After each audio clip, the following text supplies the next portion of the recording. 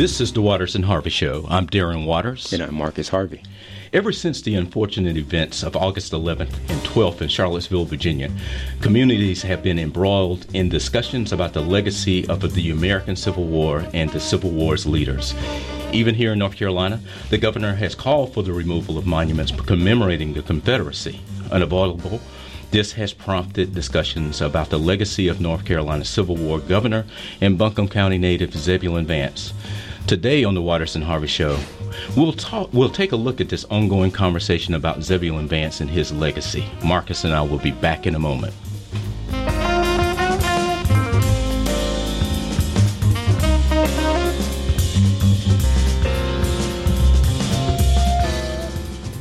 Again, this is the Waters and Harvey Show. I'm Darren Waters, and I'm always happy and pleased to be here with my brother and co-host, Dr. Marcus Harvey.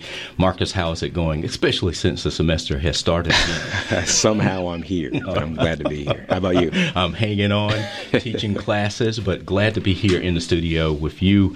Glad to have the opportunity to talk about what has become a very hot topic, Zebulon Vance. You know, Marcus, many of you in the audience, and Marcus, as you know, I spent my time working on the late 19th century for my doctoral dissertation in writing about this period. So I came to know Zebulon Vance in a kind of an intimate way. So it's interesting to be involved in this conversation and to have the opportunity to talk about it a little bit more. Yeah, and for a recent research project that I completed, I actually had to do a little bit of research into who Zebulon Vance was, into his significance for the area, and I discovered, among many other things, that he's known to have delivered a speech in the late 1868 in Rutherfordton, wherein this is a 3+ hour long speech wherein he drew a parallel between social equality and black supremacy. So this is an interesting and problematic figure on a number of levels. And I'm telling you, many of our audience members will recall, we had a conversation with historian Steve Nash along those same lines about his book, Reconstruction's Ragged Edge. And so this is a complex period of American history, as we know. You and I have had conversations as well about history and historical memory, especially the collective historical memory. And I think that one thing that I've heard from people who have heard those shows and those conversations that we've had about our collective historical memory have agreed that we're talking about something that can get rather complex. Yeah, and I think one of the questions that our shows raise and that your own work raises, brother, is that is American collective historical memory truly collective? Right. Right. Whose memory is included?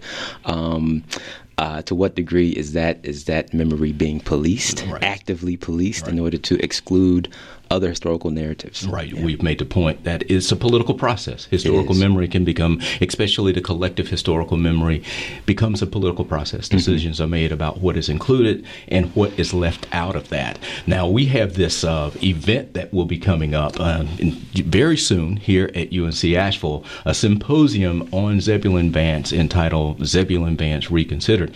And we're going to talk a little bit about that in this conversation today. We're going to talk with two experts on Zebulon Vance. We'll be talking with Vance biographer Dr. Gordon McKinney, and we'll be talking with Miss Kimberly Floyd, site manager of the Governor Zebulon Vance Birthplace and State Historic Site in Weaverville, North Carolina. So if you all would just stay with us here for a few minutes, Marcus and I will be back in a few minutes with the rest of this conversation.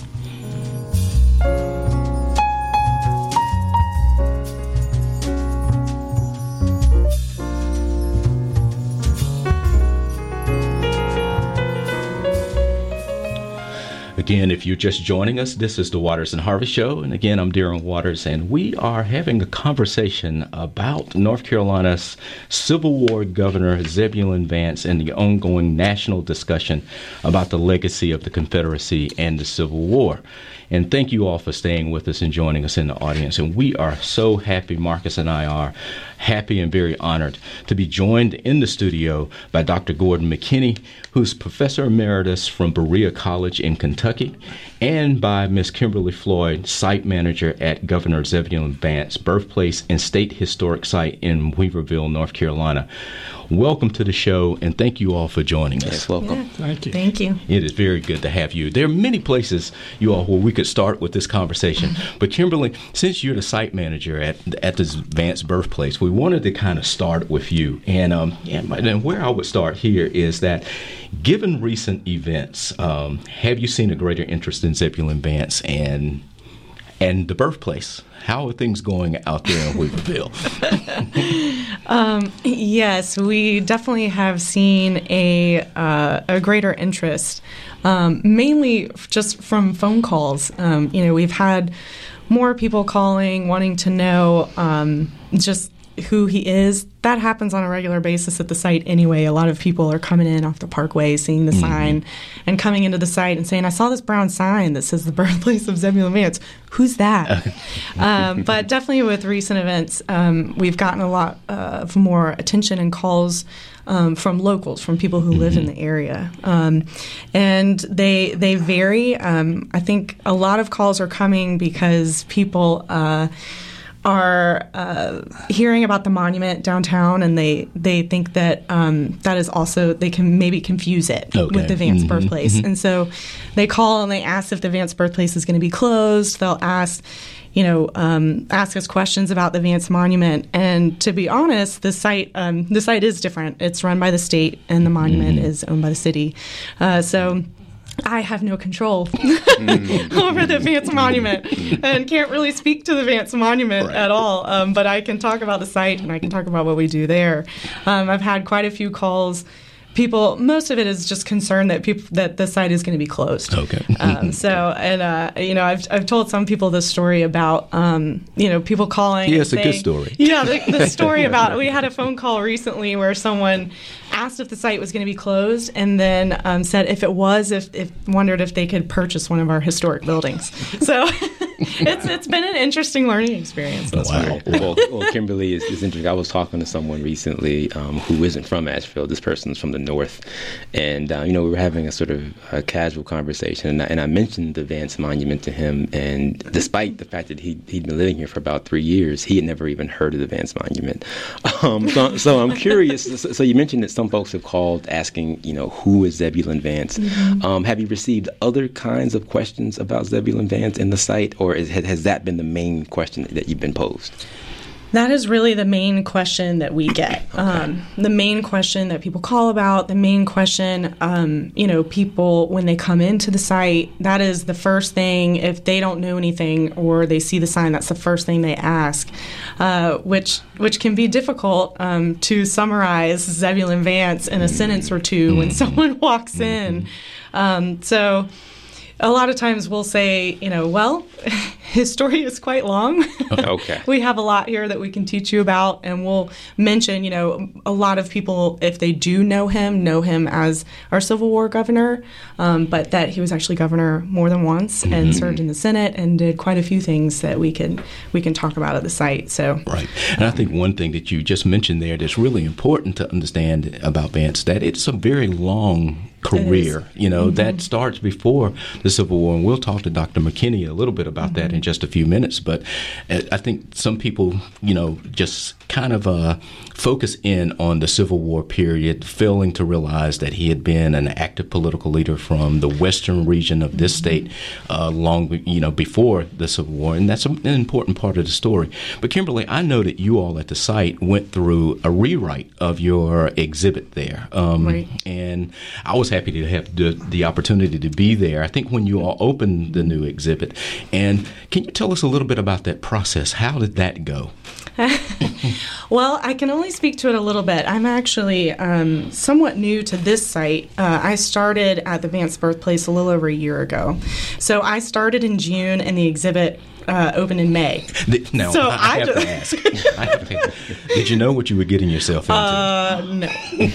Well, that's not true. I had a little bit of knowledge about what I was getting myself into, and it's been great.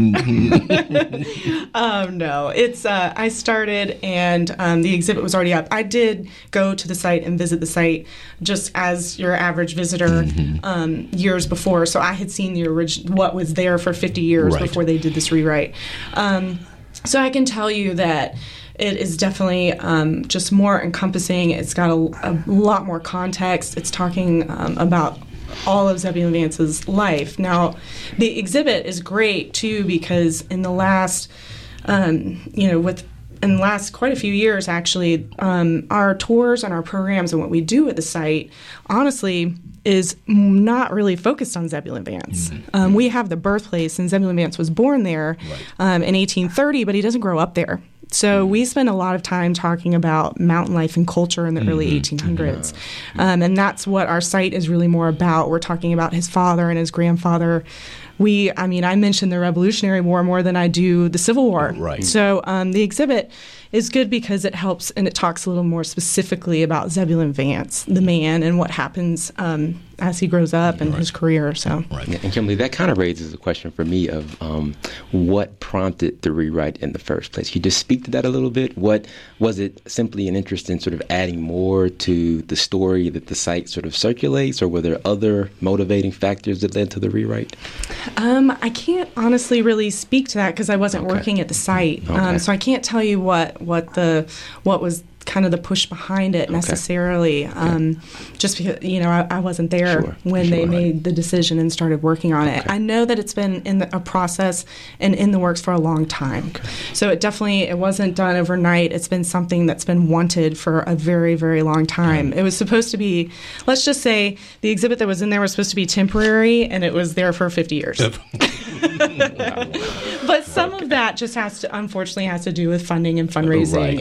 And when you get that support, then you can start to move forward. And these sites become very important because it is the place where many people get their history. And so I know with that rewriting and including more and contextualizing the story a little bit more was an important part of what was driving the effort there. And this is something that I think that's going on a lot at a lot of historic sites, if I'm not mistaken on that.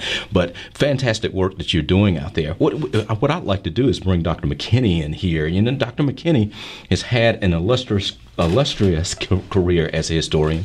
He's published 4 major books, and what I'd like to do is get him to tell us a little bit about his academic work and his academic background. But before he does it, I do have to say this, that as a host here on the show, that I am deeply indebted to the work of Dr. McKinney, because anyone who's read my own dissertation and what I'm working on a manuscript now for a book will know that I relied on his work a lot in that dissertation.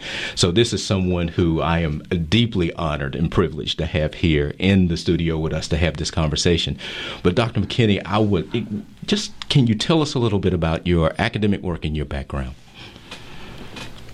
I am a mountain person, but it's the White Mountains of New Hampshire rather than the Smokies and Black Mountains of western North Carolina. My first interest was with my dissertation, and it was on Southern Mountain Republicans. And when I was doing that work, Zeb Vance was the enemy. That's right. Yeah, that's right. he was the problem. And so when I did the biography of Vance, I was coming at it in a very different way than a lot of people who had previously written about Vance. That when Vance said, well, I had to go with the Confederacy, all of my friends were going that way, I knew darn well that there were 5,000 white Western North Carolinians that fought in the Federal Army. Right. And went through great deprivation to do that. Right. And that when Vance said he had to, he didn't have to. Right. And this complicates the story of the Civil War, and I'm sure we're going to touch on that in just a few minutes. Now, you mentioned your book. I want to mention the title of the book because it's the most recent biography of Zebulon Vance, which is entitled Zeb Vance, North Carolina Civil War Governor and Gilded Age Political Leader. And it's a book that I highly recommend if you have the opportunity to go out and get this book, very well written, just as all of your work has been. And this is another another book that I think that many readers would enjoy. Yeah. Now, Dr. McKinney, you mentioned that your position on Vance isn't necessarily common. Could you say a little bit more about what distinguishes your particular position on Vance and on his career? First, I think I brought to it, as I indicated, a certain skepticism about what Vance had to say. Secondly, I was part of a project that produced the microfilm version of the Vance papers. So I literally read everything that Zeb Vance wrote. and thirdly, my interest was not necessarily in the Civil War. It was really in the post-war period. Mm-hmm. And the thing that distinguishes this biography from other biographies is the concentration on the period after 1865. Right. Okay. Right, and because you look a little at the Civil War period. Oh, sure. Can you tell us, Dr. McKinney, what did you find? Because this is a period that I look at in my own dissertation, in my own work, and I've had a few public comments to say about Zebulon Vance and his career and how complex a political figure he is. It's not just as simple and cut and dry as many people think, and especially for Buncombe County in western North Carolina. When you look at the politics of this state, which you look deeply at the politics of this state during the post-war period in your book, Mountain Republicans. But what is clear to me when you look at the Civil War period, and you've also, along with John Inscoe, have looked at western North Carolina during the Civil War period in the heart of Confederate Appalachia. That's another book that I would highly recommend that our listeners go out and pick up and read. But the western part of the state, as a native of this region of the state as well, I know that this is a part of the state that's almost treated as the stepchild of the state, especially during the antebellum period. And you can correct me if I'm wrong here, but as I look at Vance as a political leader, especially before the war, I kind of see him as someone who gives voice to the western region of the state in a way that no other political leader up to that time really had done in the state. Is that? Well, that's not quite right. Okay. The person most identified with western North Carolina was Thomas Lanier Clingman, who was actually an obstacle in the way of Vance's own political career. Yeah, that's right. And the two men didn't like each other for a variety of reasons. Two extremely large egos. Right.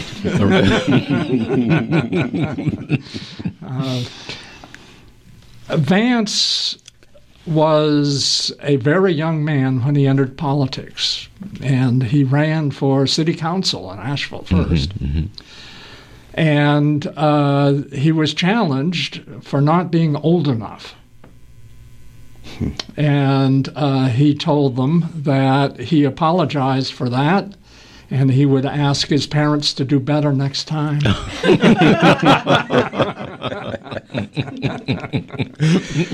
Well, so that when he became governor, he was only 32 years old. Very young. Wow. Very young. Wow. Yeah.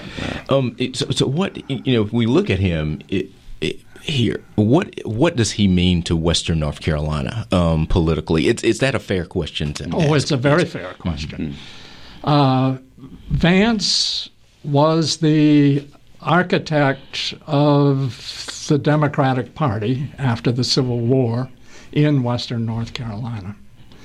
And he was a spokesman for that party and the people who agreed with that party in western North Carolina. However, it was very, very competitive here. And the year that he died, the Republicans swept the state, electing the legislature. That's right. And then in 1896, they elected a governor. the period of fusion. Yes, that's right. And so we tend to think after the end of Reconstruction that the Democrats just took over. But the Republicans remained highly competitive, particularly out here in the West. And so every time there was a close election, Vance came west and gave his 2 to 3 hour short speech and aroused the faithful. And the Democrats usually would win by a thin margin. And when I say thin, often by fewer than 1,000 votes in a congressional election. Well, Dr. McKinney, thanks for providing additional context to my earlier comment about that. I appreciate that. We have to ask this question. So in recent years, we have seen an upsurge in debates about the Civil War, how the Civil War is remembered, questions about what is the legacy of people like Washington, Jefferson, and others. What are your thoughts about this debate? First of all, I'm very, very happy that this debate is taking place. For all of us who teach at universities, we often wonder if what we're doing has any relevance to everyday life. Right. And now, at least in my case, I'm part of the real conversation here, and I think that's very, very valuable. Right. The problem is that both the war itself and the commemoration of the war are very complex topics. And the result is that simplified versions of both have become the major explanation in the public domain. Right. And so this discussion that's developed is very, very helpful in introducing the broader public to the complexities of the situation. Well, there's going to be an opportunity for the public to engage this with academics, with experts who have studied this period in Vance very closely. And Kimberly, you've been involved with that, and we get you both to kind of come in here to spend a few minutes just talking about this upcoming symposium entitled Vance Reconsidered at UNC Asheville September 14th and 15th, just coming up around the corner here. Now, I know, Kimberly, you were in the lead on giving us this thing that we now have at the university. Welcome. So can you, and Dr. McKinney, you're intimately involved in this project as well. Yeah. Can you tell us, so what prompted this? Because the planning for this started long before this, what happened in Charlottesville, Virginia, that's giving us the current climate that we now exist in. But just tell us a little bit about what prompted this symposium. Sure. We actually started the planning last October. So I had reached out to Dan Pierce in the history department at UNC Asheville. And I think one of the first things I said to him is, I said, I'm still fairly new. I had only been there a couple months. I've worked in museums and public history sites, for the last 11 years. And I don't think I've ever seen someone so loved or so hated. I said, people come to the site, or anyone talks to me about Vance, and they either love Vance or they hate Vance. Right. And I said, I think now's the time to have a conversation and to start getting the public to think about it a bit more. And he said, I think you're right. And then we, from there, kind of... and now here we are. Now, Dr. McKinney, you're involved in this project as well. Can you tell us a little bit about what initiated your involvement in the project, other than the fact that you're the latest biographer of Vance? Kimberly kidnapped me into this. But I'd like to point out something I think is terribly important, and that is that on the 14th, we will have Professor David Blight of Yale University as the speaker. And he is internationally renowned as a person who talks about how we construct historical explanations. Right. And he will set the tone for the entire conference. Mm-hmm. And he will pose the questions that we will be addressing on the second day. Mm-hmm. And his role is absolutely crucial. And then we will have a panel discussion with three people who are familiar with Vance in a variety of ways. Right. And then, Kimberly, we will end with what? So in the afternoon session, we actually have Sharon McCrum, a local author who's written quite a bit of a couple historical fictions utilizing Zebulon Vance. And so we'll be looking at Vance's role in fiction and what role that plays in his understanding of his legacy and the interpretation of him. Right. Yep. Well, it sounds like this is an important conversation. It may be uncomfortable for some people, but an important conversation. So very quickly, what do you hope in terms of the outcome of this symposium? What outcomes are you hoping for? What do you think, or what are you hoping will emerge as a result of these conversations around Zebulon Vance? I hope that people will not only understand Vance as a person, but that they will understand the context in which he operated. Mm-hmm. And for him, it was local and state and national. And one thing that we tend to forget about Vance is that in the late 19th century, with rising anti-Semitism, he gave a speech 90 times. That was a way to raise money. Right.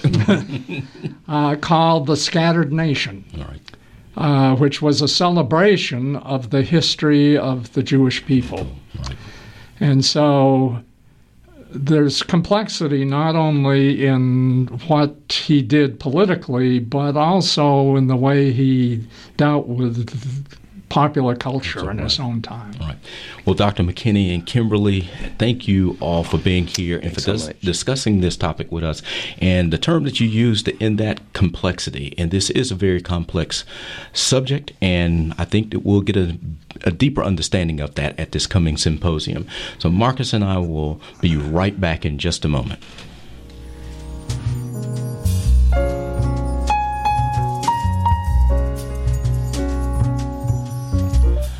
Again, this has been the Waters and Harvey Show. Marcus, this has been a rich conversation with Dr. McKinney and Kimberly Floyd talking about this upcoming symposium, talking about Zebulon Vance, and there's more that we could explore with this particular topic. And I would just say, I think one of the points that was made over the course of the conversation that stood out to me was the importance of introducing, and I think this is the way Dr. McKinney put it, introducing the public to the complexity around Zebulon Vance and the history of the Civil War, etc. And I think that's an important move to make, just letting people know that this is a complex history. Right. And see, you always find the perfect way to end these conversations, and I really do appreciate you. You become masterful at that. And Marcus and I, for you all in the audience, just want to remind you again that the Waters and Harvey Show is produced at Blue Ridge Public Radio in Asheville, North Carolina. And you can listen to our podcast on bpr.org, on the BPR mobile app, and on iTunes and Google Play. And we hope that you will follow us and get in touch on Facebook and Twitter. Thank you again for joining us. We'll see you next time.